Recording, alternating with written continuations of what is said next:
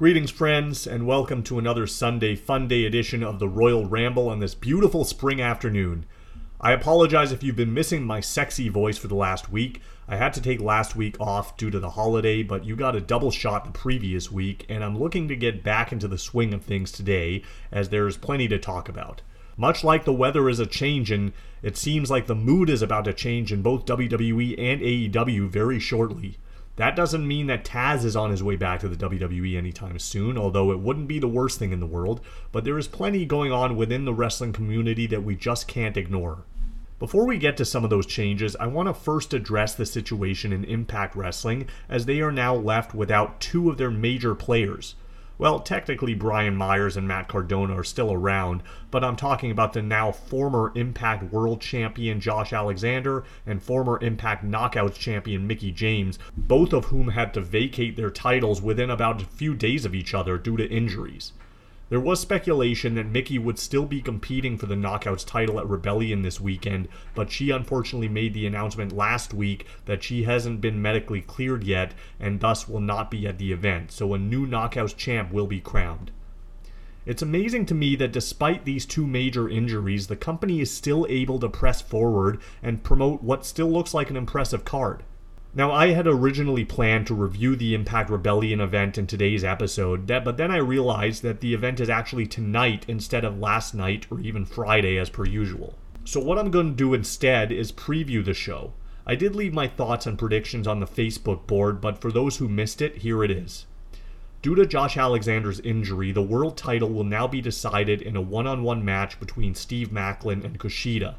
For those who may be unaware, Alexander was scheduled to defend his title against Maclin at this event and also Kushida at the Multiverse United event last month, but had to pull out of both matches due to injury, which I understand requires surgery and thus he will be out indefinitely, so I wish him a speedy recovery. As far as this match, while it does make sense for these two to be involved given the circumstances that they were each supposed to receive title matches, it's not a main event that is setting the world on fire by any means.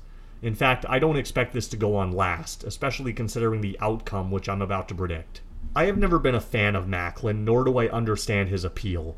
He's just a very bland character to me and an average wrestler. He also seems like Impact's version of Baron Corbin, so total go-away heat for me. That said, with Josh Alexander out indefinitely, I think it still makes more sense to have a heel champion, so that there's a built-in story for when Alexander returns, so I think Maclin wins this match and has a long run with the belt, potentially until Josh comes back, similar to how Triple H basically was the WWE when Austin got injured. Not that I'm comparing Maclin to Triple H, but similar scenario. A new Knockouts champion will also be crowned in the match between Jordynne Grace and Deonna Purrazzo. Nothing against Mickie James, but I think this match might actually be better without her in it. Not because Mickie isn't good, but just because I've always preferred titles to be decided one-on-one. I'm kind of surprised that they haven't really addressed the history between Grace and Purrazzo, especially with Purrazzo winning her first Knockouts title from Jordynne in 2020, and Jordynne never getting her win back.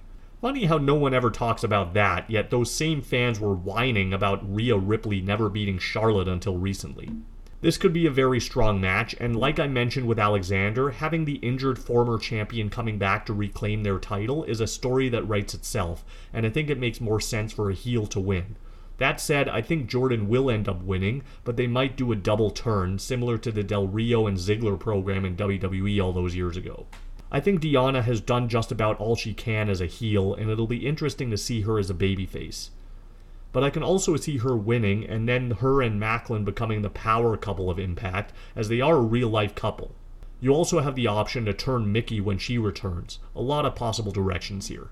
The 10-person hardcore war is on the card as well. It'll be Team Bully versus Team Dreamer. I've never been a fan of these types of matches. It seems like a hardcore match just for the sake of it, with all these extra bodies unnecessarily thrown in. I can see the babyface team winning and then Bully doing the heel thing and blaming someone else for the loss, perhaps Moose, who turns face and then feuds with Bully coming out of this. The X Division Championship will be on the line in a three-way elimination match between Trey Miguel, Speedball Mike Bailey, and Jonathan Gresham. I mentioned earlier that I don't like triple threat matches, but there's always an exception to the rule, and I think the exception lies within the X Division. This match should be the show stealer, but I can't see the champion losing his title in a three-way, so I think Trey will end up winning through some kind of underhandedness, and then start a singles program with Bayley finally winning the title back at Slammiversary, which is the anniversary of the first time he won it a year ago. The Ultimate X match is another potential show stealer. It'll be for the tag team titles with Chris Bay and Ace Austin representing Bullet Club defending against the Motor City Machine Guns. I can see this one opening the show and starting it off hot. However, I can't see a title change here as Bullet Club just won them recently. I can see a gun split though, potentially with Shelley going heel, especially considering that Sabin recently celebrated an anniversary in the promotion, so Shelley may feel slighted. The six-man tag between the Design and the team of Santino Marella, Dirty Dango, and Joe Hendry is easily skippable and will likely be my bathroom break. I have no interest in any of these characters, and my hope is that they at least keep this one short. I can see the babyface team winning and then Diener blaming Callahan for the loss, adding more fuel to the fire between those two, who will likely have their blow-off match at Slammiversary in Monsters Ball. Speaking of blow-off matches, I can only hope that the Last Rites match between Eddie Edwards and PCO is the culmination of their feud, which has been underwhelming since the get-go. Fortunately, despite my disinterest in the program, they actually do put on great matches, so I'm expecting the same in this one. I think the only person who may give Eddie a run for his money as the worst promo in all of wrestling is his wife Alicia. Her promo following her heel turn I thought was complete trash, and I just tried my best to tune her out. This is basically Impact's version of the casket match, and if it is the culmination of the feud, I'd imagine the babyface has to win, so I think Eddie goes in the casket, and hopefully then gets repackaged after this and starts a new program following a short absence. Rounding out tonight's card is the Knockouts tag title match between the Coven and Death Dolls, and I ask the question once again, what is the point of these titles? These are pretty much the only two teams in the division. In fact, I can see this match getting bumped to the pre-show, and I wouldn't have a problem with it. As I mentioned with the men's tag titles, the Coven just won them, and I believe this is their first defense, so I can't see them losing this quickly. They seem to be teasing dissension between Jessica and Rosemary, so I can see a breakup happening there too, and the champs retain. So that is Rebellion, which takes place tonight right here in Toronto. If anyone listening is going to the show, please post your thoughts and maybe some pics to the Facebook group. Moving along, I spoke about major changes earlier. We are about 2 months away from summertime here in the Western Hemisphere, and things are already starting to heat up. Tony Khan continues to trend. He has a few big shows lined up for the summer, including the huge Forbidden Door event at the end of June, which will take place right here in Toronto. I just discovered also that the Go Home Dynamite before Forbidden Door is in Chicago, and we all know whose home city that is. So the big question is, will he or won't he? I think perhaps a bigger question is, will anybody care? On a personal level, as it relates to CM Punk, I'm kind of over it at this point. He seems like a big fan of his own hype, but I cannot deny the fact that he's still the biggest draw in AEW's short history, so if there is still money to be made with him, I think they'd be pretty foolish to leave it sitting on the table for someone else to walk along and try to pick it up. The good news here is that Punk has made it clear that he wants nothing to do with WWE, and I don't think UFC sees any value in him, so AEW may be his only option at this point. They just brought back Jeff Hardy this week, so bringing Punk back is not necessarily out of the question, but I'm struggling to understand why he would even want to come back, or why anyone would want to work with talent, and especially EVPs that they don't like. Sure, you'd expect them to let bygones be bygones and be professional about it, but it's not like Brawl Out was like 10 years ago. It's been less than a year, and I somehow doubt that the parties involved would have matured since then, or learned to put differences aside. I can see all of them being stubborn enough to not want to sit down and talk it over like mature adults, especially Punk. But I don't know them personally, so who really knows for sure? Punk has also run down the whole company pretty much, and people within it, so there's still a lot of unresolved issues there in my opinion. If he does come back, I think Chicago would be the place to do it, and he would need to act professional and leave the political BS at home. Another major announcement made by Tony Khan recently, which was for the first time in as long as I can remember, an actual major announcement. The AEW president announced recently that the company will be going overseas for the All In pay-per-view in August. Not only will AEW make its debut in London, England, but they will also be performing at Wembley Stadium. This is quite an ambitious move for Khan. I'm not sure if they have much of a following in Europe, but I guess we'll find out soon enough.